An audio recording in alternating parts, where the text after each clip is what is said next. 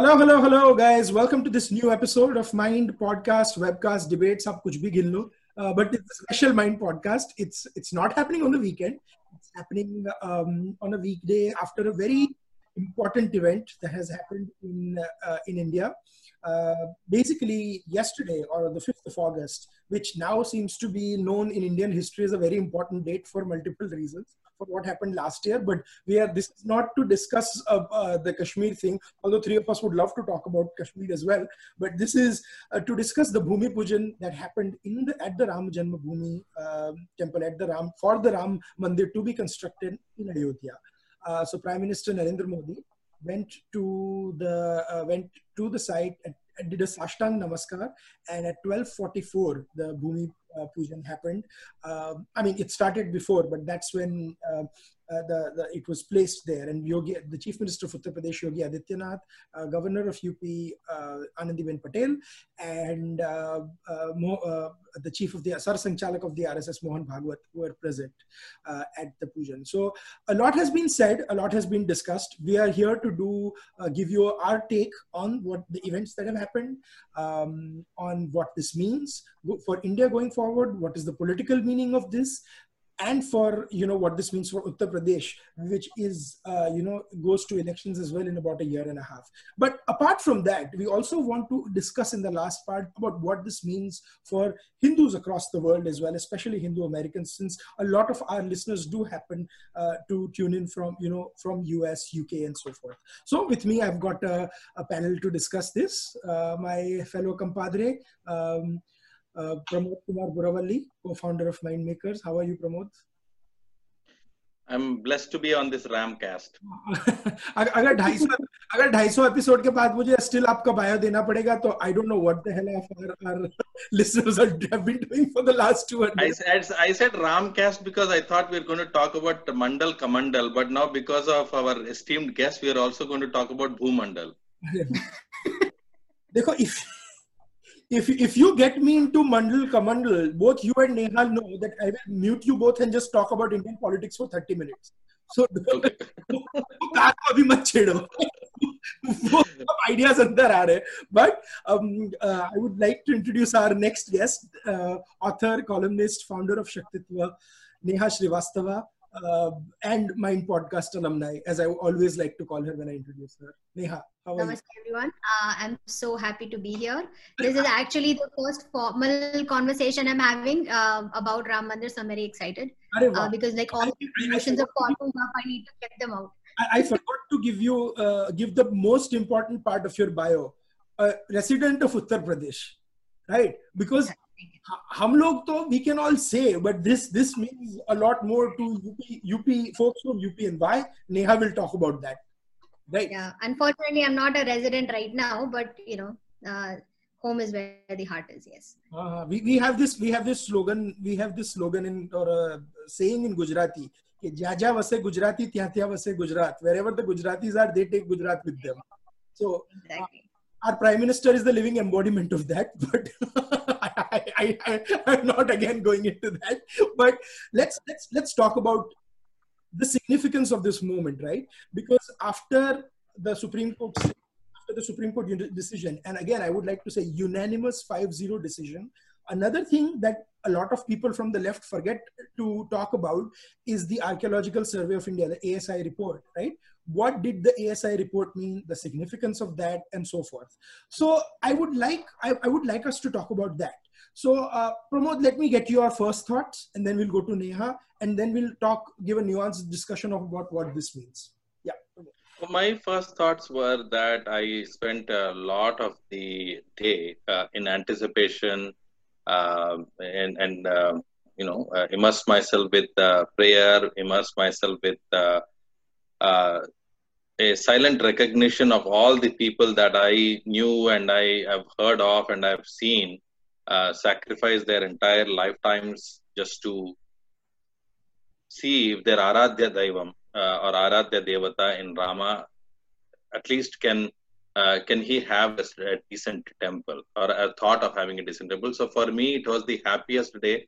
I called it the Hindu Independence Day, August 5th, because of various reasons. It's an unshackling of the colonial mind, and no better place than Ayodhya, where my Aradhya Devam Rama is going to make a comeback after 3 years. I think that's the timeline they're saying. So I have mixed feelings, emotional feelings, very spiritually. It is creating a very big pull for me, so much so that I would like to compete with Miss Lucknow here to actually buy property in Ayodhya and settle there sometime in the future, if I can. It has been a lifetime dream of mine to at least have a small little place where I can, do my, sit under a tree and just do nothing and be in that land. So it's a very big thing. Also, just on the other side of things, Rama is a cultural and civilizational, person, right? So when I was seeing these wishes coming in from Korea, all of these other people from Thailand, and it just gives you such a feeling of surreal sort of atmosphere. Because imagine in 3 years, Nehaji, Aadit, that there will be an international airport in Ayodhya which will have more flights than possibly any other city other than the 4 metro cities. Can you imagine that? कि कैसे transformation होने वाला है?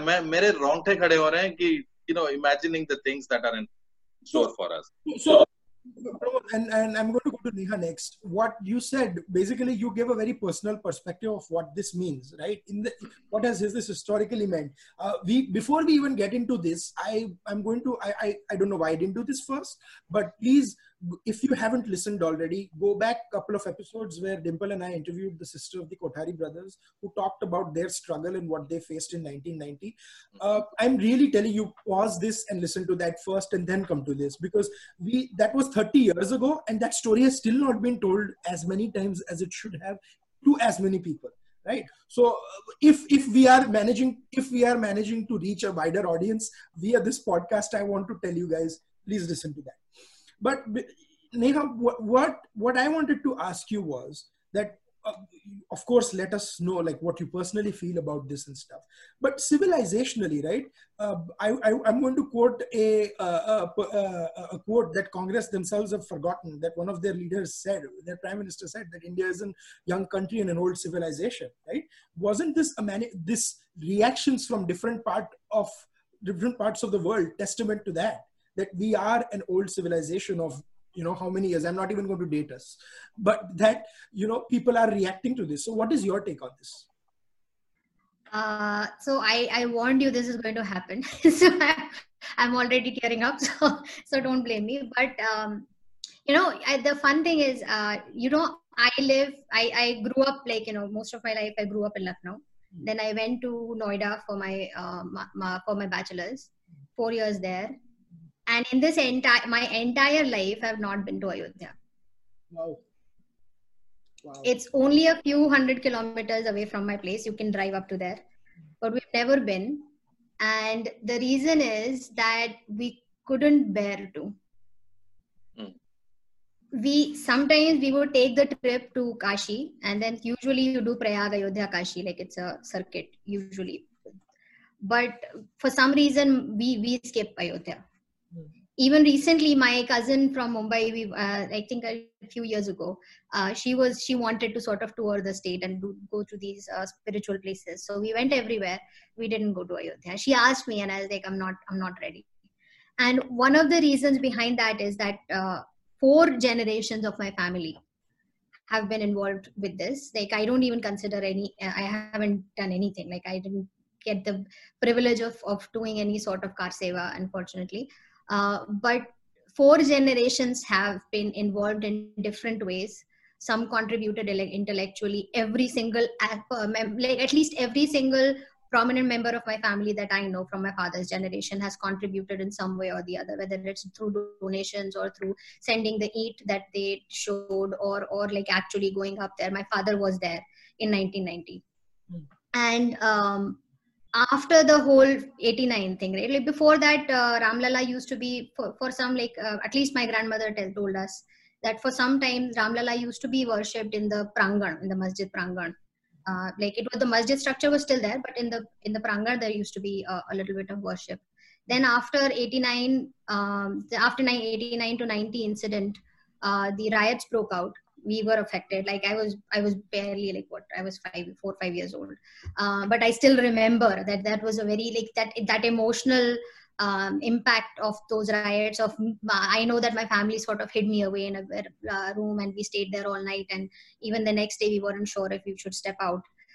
And then we didn't know where my father was, where my brother was. We didn't know if they're coming back home. It was not good. And after that, we heard the news that Ramlala had been shifted into a makeshift tent in the aftermath. And I still remember I don't remember exactly how my family reacted to it, because I was very young. But every single time growing up, when the conversation of Ayodhya would come up, like there would be a newspaper article, or there would be, some image somewhere, somebody saying that, I went to see the Ramlala or something, like some conversation happened.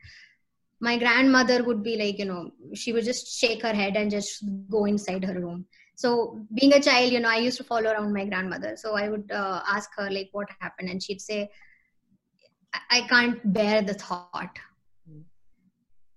that, the greatest, what can be a bigger failure for an entire civilization, that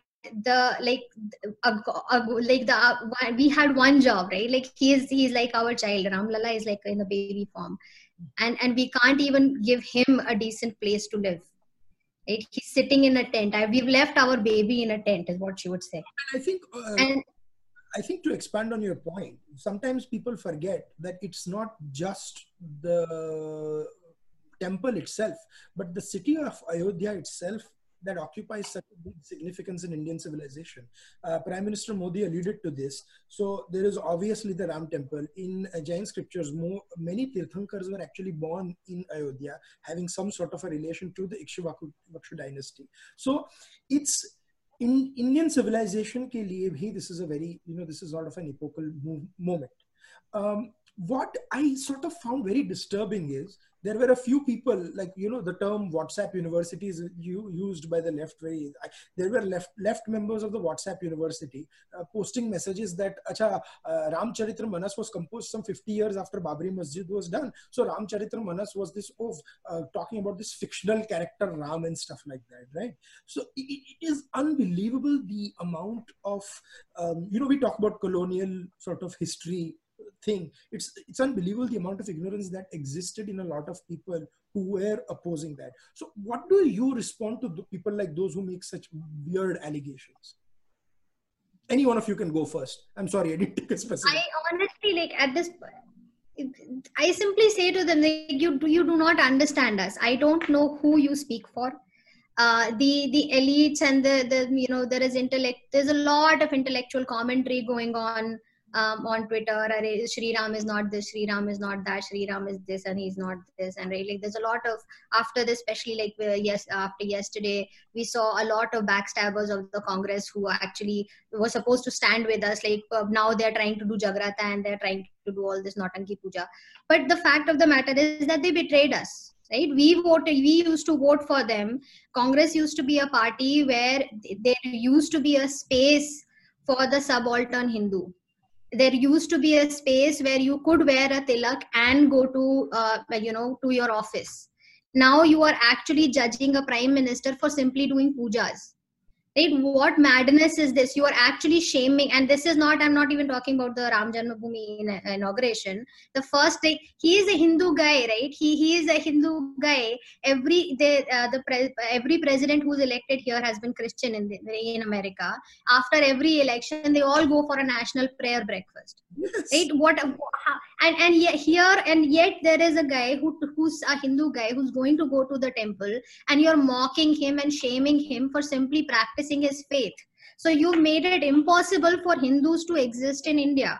So where they're not constantly being shamed for simply wearing, it's maddening, right? And now you are pretending that you understand us. Priyanka Gandhi Vandara is pretending that, she somehow speaks for the Brahmins of UP.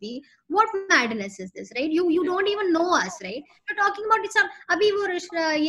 Shashi Tharoor is pretending that, Sri Ram is a civilizational ideal and whatever.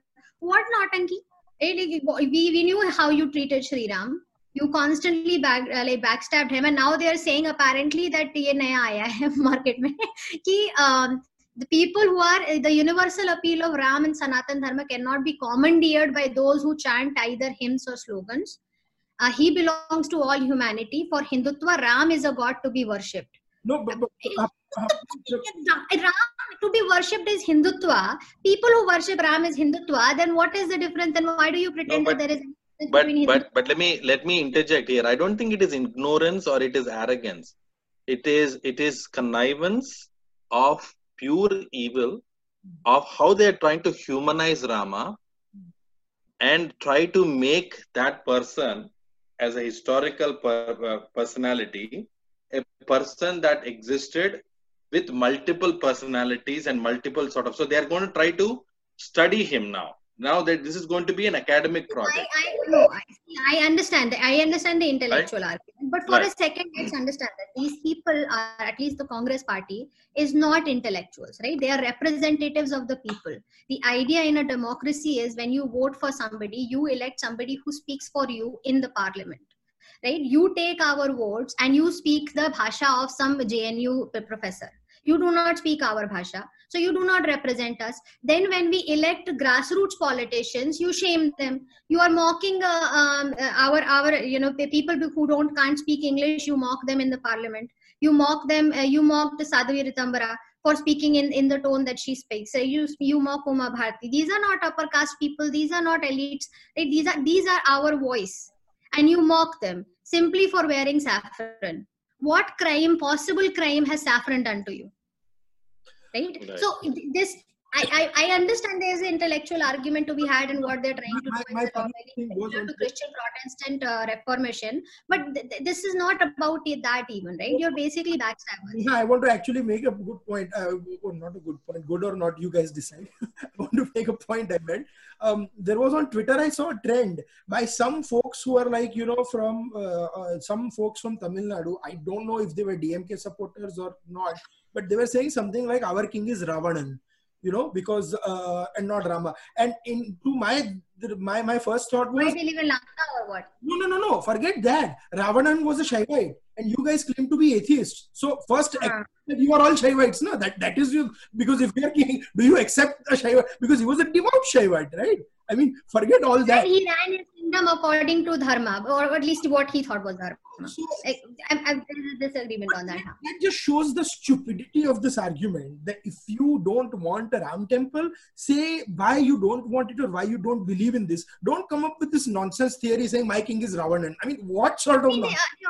Another thing I recently tweeted also, so yesterday I am kind of giving you a sneak peek of on the past 3 days I've been compiling very beautiful bhajans recorded by Hindu women from all over the world to celebrate the temple. And this was like an expression they were naturally singing, and they were posting in the little, in our group where we have like Shaktitva group. And so I said, can I compile that in a video? So like some people said they will give it to me, but because of then people get formal, no? So it took some time to compile it, and now it's compiled.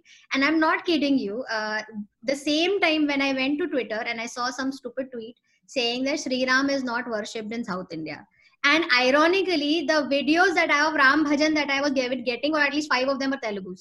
Okay, so I was saying, clearly, no, we have never met a Telugu person to claim that Sri Rama is not worshipped in South India. And then now, Abhi, if you go to that video, it's on YouTube, there are 18 artists, there are 20 songs. Out of that, there are 7 language representations.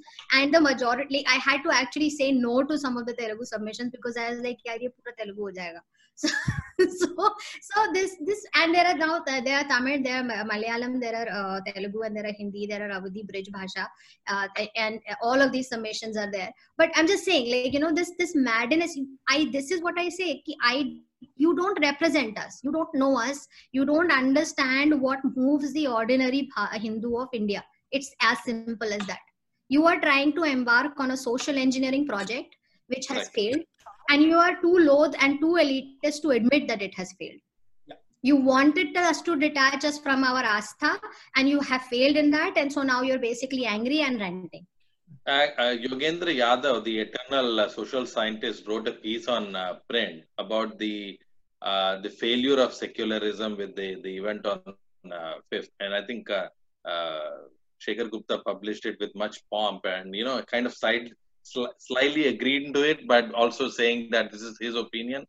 This is a project that, again, the reason why I call the August 5th day a post-colonial milestone day, because it has seen so many of the subterranean theories that were in play collapse like a pack of cards, and they are so so distraught right now. I think Nehaji, you wanted to show some tweets, but I was seeing a collage of tweets that somebody beautifully made, and the anguish these so-called left liberals were showing, that the kind of disgust, it is unbelievable, the bile and hatred that they were putting it out there. Oh, I have that. Yeah, if you want to show it, yeah, that was unbelievable. Somebody shared it, and my mother was saying, I mean, these are the most disgusting. Yeah, this is the one I'm talking about. Yeah. So now it's like, see, some of these things, like to an outside observer, this may seem rational, right? If you're an American citizen, you're watching this, it may seem rational. Like, yes, there was all these people are saying is that there was a destruction of the mosque, but you also have to see what they're not saying. What they're not saying is that conclusive evidence was presented, which proved that there was a Ram Mandir before the demolition of the mosque. Which is another element that the ASI report by KK Mohammed in Bivilal has been completely forgotten. So, and then on top of that, they keep saying these are WhatsApp historians and whatnot. KK Mohammed is a WhatsApp. He worked in ASI. Meenakshi Jain has more PhDs than all of them combined, right? And then they are being called as WhatsApp historian. So basically, WhatsApp historian is short for any historian I don't like, right? And so who tells the truth? Then another element यहाँ पर आप देखिए, nobody is mentioning about the historical evidence. People who were proven, who had to admit in court that they did not actually know anything about anything, are now still writing articles saying that there is no evidence. And none of them spoke a thing on Hagia Sophia when that happened. And nobody even said ki, maybe that is also equally out, at least monkey balancing jo karte na. Yeah, but I think for us to fall into that discussion, because I think the Ram Temple and the Hagia Sophia discussions are two completely separate discussions, because there is not even an acknowledgement, right, on one side. The Hagia Sophia thing, I mean, I personally think they're not even comparable. Of course, we don't agree with what has happened there, but here the case is there is historical evidence, there is reports, and they are willing to ignore everything over just for some phony concept of secularism or whatever. But it's not secularism. This is no. This is erasure of Hindus, right? I'm not saying the classical definition. I'm saying their version. No, by any definition, this is not secularism, and the good thing is they're not even making pretense of it anymore. Right? Yeah. This is actual Hindu erasure, because now they've graduated to the argument that Hinduism only has caste, and therefore caste is a social evil. So in order to eradicate social evils, you need to eradicate Hinduism. Now that is out in the open. At least pehle, it was a pretentious thing. Now it's out in the open. So that's a positive thing that has come out of it. Another element यहाँ पे देखो कि none of them is mentioning that for 500 years we fought a legal case. For out of those 500 years, 492 years, out of those 492 years, 472 years you gaslit us, right? When we were under Mughal rule, at that time, chalo, we had some consolation ki we don't have our own sarkar, so nobody going to listen to us. That's fine. Then we went to colonial rule. We still had that argument ki bhai, the British are not, they are not our people. We don't have our own land. We don't control the government, and we don't control the laws. And so therefore we cannot make a legitimate case. They're going to be biased against us, right? So there is you tend to be a little bit resigned against colonialism. That happens. But then what you're saying is ki now that is, so we are going to ignore those 472 years. Then we got our own constitution. We supposedly became independent, and then you still gaslit us for 50 years. Then in 1990, the emotions ran high, which was not very different from what happened in America not too long ago. Christopher Columbus is sitting in the river right now for a reason, because there is a limit to how much people can tolerate. Right? So now colonial statues all over the world are coming out. And so the same thing happened in Ayodhya. Uske baad, there was a reactionary riot, which was not started, but there was a reaction to the demolition. So if white people start rioting against black people for taking down racist statues, that's what happened, right? And then there was pushback. So now those riots have become the symptom of everything. And then uske baad bhi, we still went on to make a legal argument. Right? If it was majoritarian hate, we did not need to wait for another 20 years. Yeah. Right? If all we needed to do was build on top of it, we didn't even, why would we bother to go to the court and do the excavations? And we already knew this, right? We knew this for 500 years. And I find this argument the absolute funniest, where people say that, we can disagree with the Supreme Court decision. I'm like, oh, you absolutely can. And in a democracy, you can disagree with the court's, but that doesn't mean your disagreement is what will happen. Or a disagreement. Tell me this. You can disagree with the decision, but you tell me this. So what is the disagreement with facts? How can you disagree with facts? We actually dug up remnants of the temple from under that thing, and you're disagreeing with facts now. Facts are a right-wing conspiracy, don't you know? According to them. But we are getting close to the last part of the discussion, and the last, because this is such an emotional topic for all of us that we already went about 10 minutes over time than what we thought. But I want to wrap this part up, and the last 5 minutes we're going to focus about what this means for people around the world, right? And Neha has a couple of very interesting things to talk about that. But Pramod, your final thoughts on this part of the discussion, and then we'll come to that. On one side, you see these racial symbols imposed by the Western colonial project falling down. Mm. On one side, my Rama is rising up. What else can I say? This is what I have been working all of my life, is to go and pray in that temple. Mm. That is all I want to do, is sit and just pray for my Aradhya Daivam, who was born there. And I had to go through all of these processes set and imposed on my own people by my own people. These legal processes, this whole excavation, when the truth was very well known to us. And I want to say sorry to my future generations that we took so long. If my daughters tomorrow ask me, and Neha ji knows how inquisitive my daughters are, is why did you Hindus, you lazy buggers, you took so many hundreds of years to prove a fact that you knew all along. And you had to go through all of this process. You imposed democracy on yourself. You imposed secularism on yourself. You said we will only follow the court of law. To my daughters, it will be very funny. But unfortunately, I have to explain that. No, I disagree. However long it took, due processes were followed. There was a Supreme Court decision. Hey, but... I know Pramod is making the emotional argument, right? But I'm actually going to support you, but you continue. I'm saying there are some historical moments where you proved beyond the shadow of doubt using science, using the legal system, and and had a political mandate to do what you decided to do.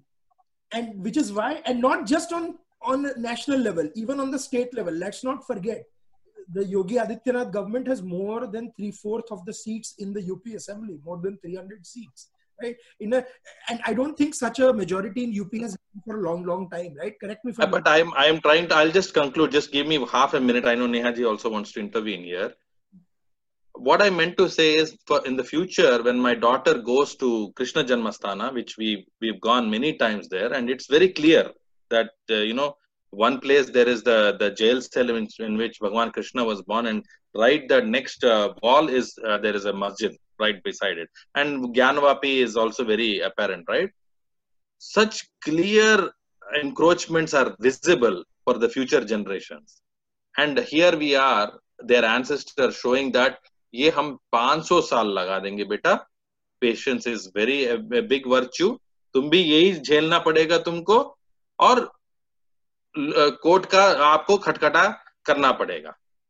That is what I am ashamed of. That is what I feel sad कि मैं अपनी बेटियों को क्या बोलूंगा जाके 500 साल और रुक जाओ. But I'll tell you I'll tell you before Neha comes in. एक चीज मैं बताऊंगा. It's a little frivolous, but I have to tell you the quality of opposition to this has gone down so ridiculously.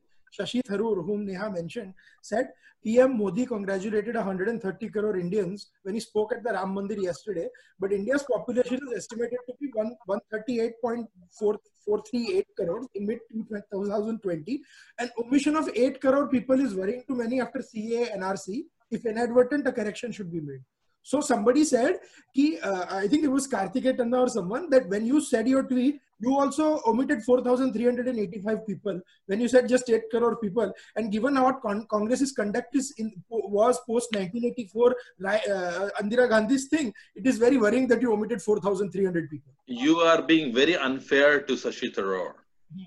Really unfair. I am actually acknowledging his skills as a comedian on Amazon Prime. Oh. He came with a special. Pramoji, I'll counter your point because see, I know where you're coming from, right? I know I've as I told you, right? I've seen this frustration, and I can't lie and say that I have not felt that frustration. It like when your own baby is lying in a tent, it's as I said, like he is Ramlala is UP ka wo. So if you can't, like, all of these intellectual arguments sound very stupid when you're saying, my baby is literally lying in the tent. How can you let him be like that? And I understand your frustration, but also, and I also appreciate that, first of all, we stand on the shoulders of giants, right? Every single generation of our ancestors fought in the way they thought best, right? Like there were unprecedented scenarios. There was literally Hindus were relegated to second-class citizens in their own states. They went on to from Muslim rule. It went on to colonial rule. We went through mass murders. We went through mass rapes, and we went through complete destruction of entire, like the attacks on our psyche. It was overwhelming. And one more thing, one quick thing that we tend to forget when we are being too critical of ourselves is that no other civilization has survived this. Right? No other ancient civilization has survived 2 waves of colonization and still stayed true and remembered their gods, remembered their culture, remembered and continued that unbroken tradition despite everything. We did that, and that was also important. And it is like ab hum modern, like we sit in our modern homes and we think that maybe more could have been done, but sitting in that environment, they still tried, right? And the fact that and another very important thing is the biggest contribution of our ancestors was that they transferred that psyche and that emotions, they preserved it and they transferred it to the future generations. Right? So whatever we do is also to their credit. The fact that you and Aadit and I are sitting in our our homes in America and still talking about it, that is a credit to our ancestors. So this is one point. And the other point, yes, you could say that maybe we could have raised it, and we could have like waged a war and reinstituted the temple and whatever. But there is a permanence to this temple now, right? And I'm not saying that now, at the very least, nobody can pretend to believe for justice and liberty and fairness and peace and still go and take that thing down. If you do that, right? And which is where AIMPLB's tweet is important, because they are reminding us of Hagia Sophia. And in that thing, there is nothing except majoritarian hate and anger and bigotry and absolute unbridled hate for Hindus, which would actually take you to a Hagia Sophia type solution. Right? Let's not pretend that the Turkish government has taken any moral step. It has taken any decolonizing step. It was driven out of hate for Christians, and the Christians were driven out of hate for pagans when they took on the. We did not. It is a credit to our civilization and our values that we did not succumb to that. No, Neha, that is. I don't agree with the comparison for one reason alone. There were 5 acres that the Ayodhya district magistrate has awarded. No, that's what I'm saying. I'm not comparing. I'm showing you something else. I'm saying if the AMPLB is saying we are going to take the masjid, temple back, right? They're going to reinstall. Basically, what they're saying is, in Turkey we took the church and and we've converted it into a mosque. So don't be very happy about your temple because we're going to make it into a mosque. So if you do that, you will show the world that you're not driven by any sort of liberty, peace, justice, or whatever like fancy terms you like to throw at us. What you're actually driven by is hate. Right. It is hate for Hindus, and we did not succumb to that. We actually stood our ground. We stood by the ethos of our civilization. We did not succumb to majoritarian hate, and that itself is also a credit to our civilization. I am getting just let one last rebuttal, not a rebuttal, but an agreement with the. Just one last thing is, I will agree to your good observation that we have to defer to the patience and the acumen of our ancestors. But I'm not sure our next generation will be so patient. I'm not sure about it. I just saw the Krishna Janmasthana. Right? I'm not saying and patience is not what I'm arguing for. Yeah, I'm not arguing patience, right? Patience is a different matter. But the point is that whatever was thrown at us, we did our best. Right? We can sit in our room and we can talk about 1990 में ये कर लेते, वो कर लेते, ये वो कद्दू कतीर कर लेते. हम नहीं थे ना वहाँ पर. We don't know how would we react, right?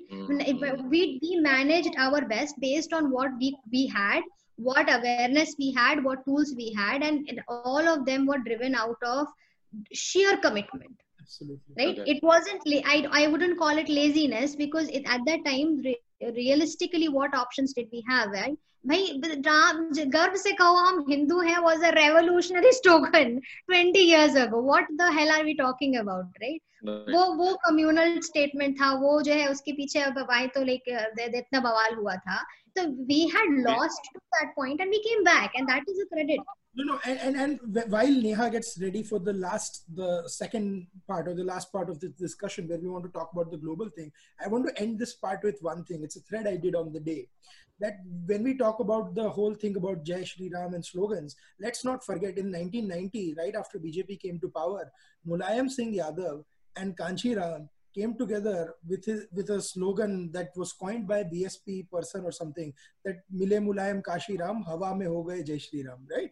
As a derogatory slogan to the Jai Shri Ram slogan. From there to Akhilesh Yadav now supporting the Ram temple, Mayawati sort of giving that has happened in our lifetime. From 1993. But what's supporting that, yaar? Abhi he was recently usne wo kiya tha. I'm saying right now, politically, he cannot afford to oppose the Ram temple in UP. Can he? If he opposes that, he will be wiped out, right? And that is the change where after due process was followed, electoral things that happened, that the center of the Indian politics has changed. No, I agree with you 100%. Now this is competitive Hindutva. Now they are going to try to outdo themselves. I hope it is. We are celebrating too early because the other side I'm not celebrating. I'm just smiling right now. What they are doing, actually, to be very honest, I really don't understand. Maybe I was talking to the people and I really don't understand what is Congress doing or like Congress and allies doing. Then let's say we buy the theory that they're trying soft Hindutva. If they are trying soft Hindutva, then why is the Bhai Behan doing this Pagalpanti? The Behan is saying Jai Shri Ram, and then Bhai is saying Ram is not going to live in this symbol of cruelty, injustice, and hate and whatnot. So then you have this guy Shashi who writes a freaking book on being a Hindu, and then he mocks all the Hindus who worship Sri Ram as a god. What strategy is this? I'm not even saying let's not talk about their actual beliefs. As a political strategy, on the most momentous occasion of Hindus around the world, you decide to say this. If you hadn't said anything, that would have been better politically for you, to be honest. So this is not even monkey balance, and this is just insanity, right? Before this conversation goes off on any further tangents, Neha, what point do you have? Because we are no fans of Ashutosh Gowarikar films, so we'll have to end our podcast in less than an hour. So, what point did you have So my limited point was yesterday, as you know, that I live in New York. And we had this planned that we were going to do a massive celebration on Times Square. So we had planned all these billboards that were going to go up. I know that I finally found the Hindu groups that planned it, and I thanked them for trying. And then the whole thing started, right? The whole drama started. Now there is a distinction here. At least in India, the opposition is pretending. Political opposition is pretending to distinguish between Hinduism and Hindutva. Right? In India, they have actually in America, they have abandoned that pretense. Right? Even in India, Shashi Tharoor is also technically quote saying Hindutva is Hinduism, but he's not openly saying it because he also posted a picture before where he was comparing Hinduism and Hindutva and whatever madness. But in America, that entire pretense is dead. Right? So I wanted to show you some of the pictures that we saw yesterday that surfaced from the protest. Look at this. This was from anti-protest against us. They literally are saying Jai Shri Ram means murder. Right? This is not, Jai Shri Ram is not just a Hindutva thing. Jai Shri Ram is not a Hindutva icon. As we mentioned in the beginning of the podcast, people from Korea, people from Thailand, people from the entire world, revere Jai Shri Ram. Jai Shri Ram is the slogan of the masses. It is popular in Guyana. It is popular in Caribbean islands. It's not even Hindu. It's not even an Indian thing anymore. Right? Jai Shri Ram is the slogan by which people greet each other, or Hindus greet each other around the world. In ISKCON temples, Jai Shri Ram still reverberates. Right? You have so many Hindus in Poland, in Russia, in Africa, in Caribbean islands that are constantly saying Jai Shri Ram. This is not political anymore. You are blurring the lines between Hinduism and Hindutva for a reason. You're deliberately doing that. Other thing that I wanted to show you, then this one, right? So here, if you notice, what he's saying is that the universal appeal of Ram and Sanatana Dharma cannot be observed. But notice this line, right? The white line in red. For Hindutva, Ram is a god to be worshipped. So for people who worship Ram as a god is Hindus. People who worship Ram as a god is Hindutva, right? That is literally all Hindus. I don't know any Hindu who does not worship Ram. Now this one we saw, and then now this is the commentary that comes up, right? Systemic massacre and rape of thousands of Indian Muslims for the past 30 years. Okay, BJP came to power only barely 6 years ago. So basically what they're saying is that the Congress government was allowing this and doing this. So the lines between the Hindu, BJP RSS nahi hai. This has nothing to do with BJP RSS. Right? Now, according to this guy, Sonia Gandhi's government was supporting this. Yeah.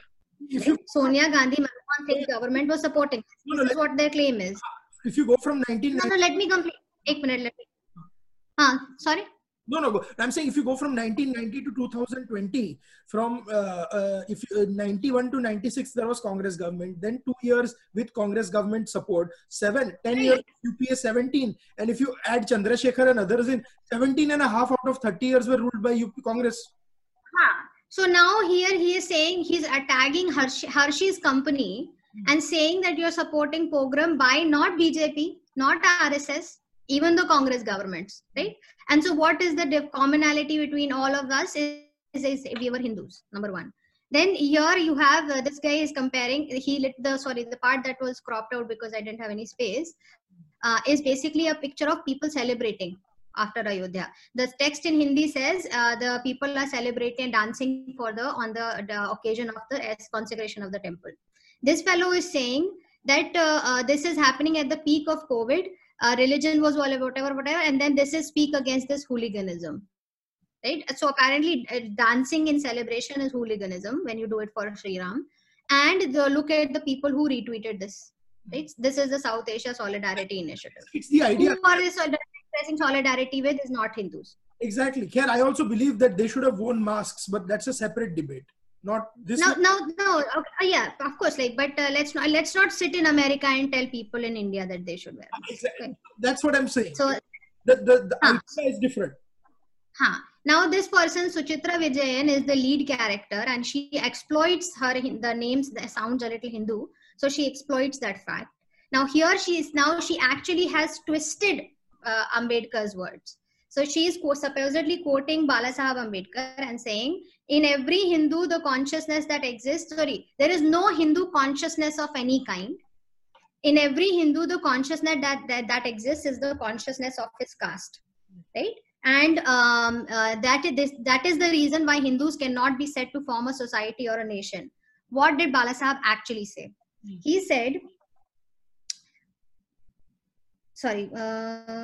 he said, indeed, the ideal Hindu must be like a rat living in his own hole, refusing to have any contact with others. There is an utter lack amongst the Hindus of what the sociologists call consciousness of kind. Consciousness of kind is a sociological term where people sort of create a brotherhood with the other Hindus, right? So if you let's like with their own kind of people. So like white people will see a white person and feel solidarity or something of that sort. So he's lamenting that Hindus don't have that. Then he says there is no Hindu consciousness of kind. That is a sociological term. There is no any here, not of any kind. There is no Hindu consciousness of kind. In every Hindu, the consciousness that exists is the consciousness of caste. That is the reason why Hindus cannot be said to form a society or a nation. Now, what he's actually saying is he's lamenting that caste distinctions are dividing Hindus to the point that they do not have a joint consciousness. So she is exactly saying the opposite and smartly positioned. The pain in his words, because he's saying we are Hindus keep living like different people. They wear different clothes, they eat different food, they do not sympathize with each other because of caste. Like people are busy in their own Kayastha Samaj and Kamma Samaj and whatever Samajas, and they're not paying attention to what the larger problem is. So he's lamenting unity of Hindus, and here this woman is saying that to unite in Hindus is casteism. It's exactly opposite. It's a very deliberate project, and if you notice, Nehaji, if you look at the attempt to delineate consciousness with Hinduism, did you see that attempt? That's also one other subtle attempt they were trying to make. But my summary point is that this has transitioned beyond politics, beyond BJP, the RSS, Yogi. It has nothing to do with anything.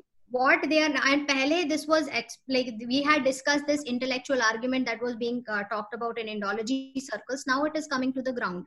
Now, if you are a Hindu, you must abandon that Hinduism, because that Hinduism is the new whiteness. On top of that, there is a caste. There is a book, the ridiculous book that at least like the New York Times article that came out. I'm kind of basing the conclusions off of that, which is literally basing the blame for fascism, for Hitler's white supremacy also on Hindus. Like, I mean, like we are like the ultimate evil, like we are the original sin. Okay? Colonialism ultimately, Aadit, colonialism भी हमारे ऊपर ही थोपेंगे, बोलेंगे आपके लोग हमारे पूर्वज थे. नहीं नेहा जी, वो बोलेंगे आपके लोग, हम मानते हैं आपके लोग हमारे पूर्वज थे, पहले हमको आपने कॉलोनाइज किया. No, हो चुका है ये वाला. Aryan invasion theory was this, right? In conclusion, the Hindus don't even not just have to carry their own past; they also have to carry the white past. Look at the ridiculous, and no, but the book you could think, अरे ये तो एक पागल औरत एक side में बोल रही है, ऐसा नहीं है. That book, Oprah bought 500 copies of that book and is now sending it to CEOs across the US. Oprah is supposedly friends with Deepak Chopra. That did not matter, right? There was no conversation. So now fascism is the fault of Hindus, white supremacy is the fault of Hindus, and to imagine saying this in a country that is so racially charged right now and directing all the hate against 1% minority religion just because they worship a different god than you. I mean, excellent point. And I maybe in the next few weeks to come, maybe leading up to the US election, Neha, you and I have to have a follow-up conversation and expand this point further. But I'm flat out of time, but I'm glad you said what you did. I have to say a very funny thing though. I think the reason why Oprah is friends with Deepak Chopra is she might have grown fed up of his kind of Hinduism or his explanation of Hinduism, because he might have used 15,000 words to explain one. I'm joking. I'm being facetious, of course. But let's look at the serious point right here, right? The serious point is that there is so much misinformation being spread using false quotations that might be conveying different meanings just to fulfill the ideology. And what we haven't talked about is these protests were there about the Ram Mandir, but somehow Kashmir also crept in with these protests. The larger point here is also this, that it doesn't... Why I'm saying this, Neha, right? If people who are talking about Ram Mandir and are talking about minorities and stuff like that, and they're talking about the last 30 years, in the last 30 years, Kashmiri Hindus were also forced out of their homeland. Why do they not talk about that? Right? Why do... Another important element here is that I will end with this. It doesn't matter what your politics is anymore. Right? It doesn't matter whether you like BJP or Modi or RSS or VHP or whatever you are. If you are a Hindu who loves Sri Rama, you are on target. If you are a Hindu who does not constantly apologize for existing, you are Hindutva. Right? There was recently I was doing some research on this. I found a master's thesis from University of Washington that said Hindu Mandir's executive council, a conference of all the Mandir executives that happens annually or biannually here in America, is Hindutva. And also on page 24, it says that Hindutva is equal to fascism. And so then the logic that person draws is that because he agrees that actually diverse groups, so first he says fascism because it is homogenization. Then he says diverse Hindu groups from Shakta tradition, Shaiva tradition all come up to that conference. He admits that. And then he goes on to say, but this is still Hindutva because they come together and discuss a pan-Hindu identity.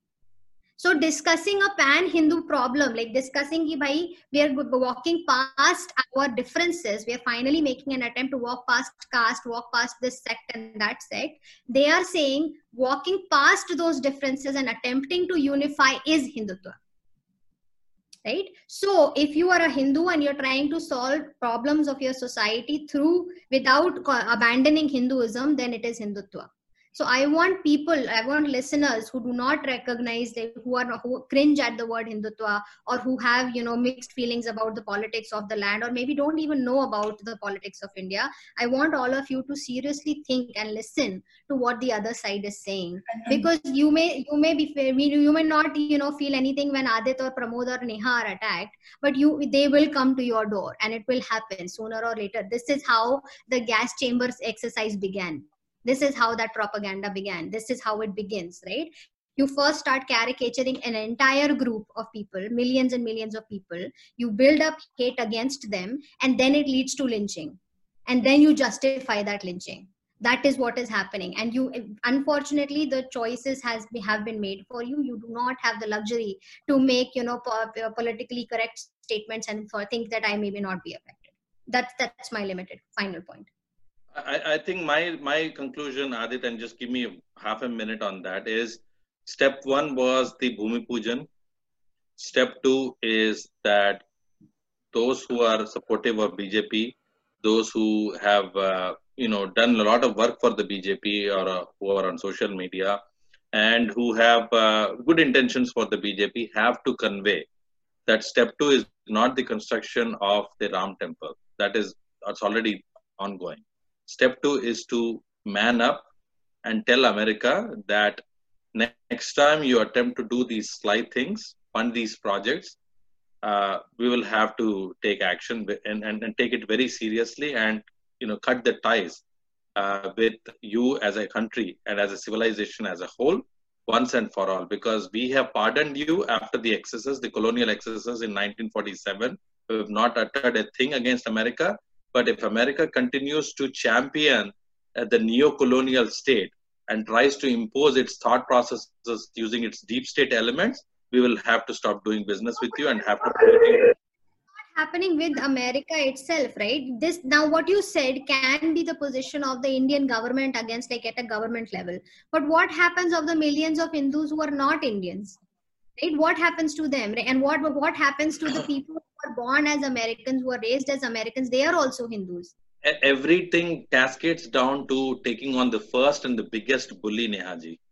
If you don't take on this bully, you will never be able to bully and talk to a guy from Guyana or Suriname. No, right now. No, that argument does not work because it literally goes against the ethos that we're talking about. This is about Hindu unity, and we cannot abandon collateral damage we're not going to care about. We'll bring you guys on to have a follow-up discussion on who the bully is and who the bullied are, but or who the bully was and who the bully is. But in the end, I think I would like to conclude our discussion with the following things, right?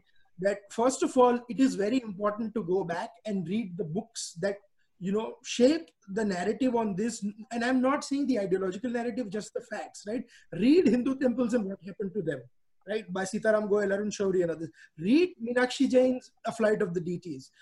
There are so many books available. There are so many discussions available. There are so many webinars available. Go and read Neha's entire wall. Next time we'll tell Neha to have her camera flipped and she'll do a slow motion sort of video of her book. Here.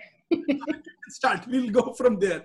But really, so normally we end with recommendations and things like that. But since this podcast was of such a strange historical event, where we started from 400-500 years ago to the modern day political context, I want you guys to read these books and then write to us what you feel about it. Even if you completely disagree with us, guys, write to us, right? If you do not engage, discuss, and debate, we are not like the other side. We want your opinions to be heard, and we want to discuss with where there is an issue. So, one book that I want to highlight, which is not talked about often in Hindutva circles, but it must be, is the entire body of writing of Sri Aurobindo. He was the original and the most fantastic man ahead of his time on decoloniality.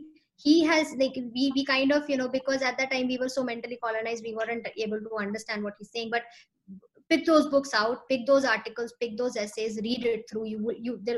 There's a vast body of information that is. I'll give an added, or maybe even Vivekananda. Right, but that's Vivekananda is before Sri Aurobindo as well.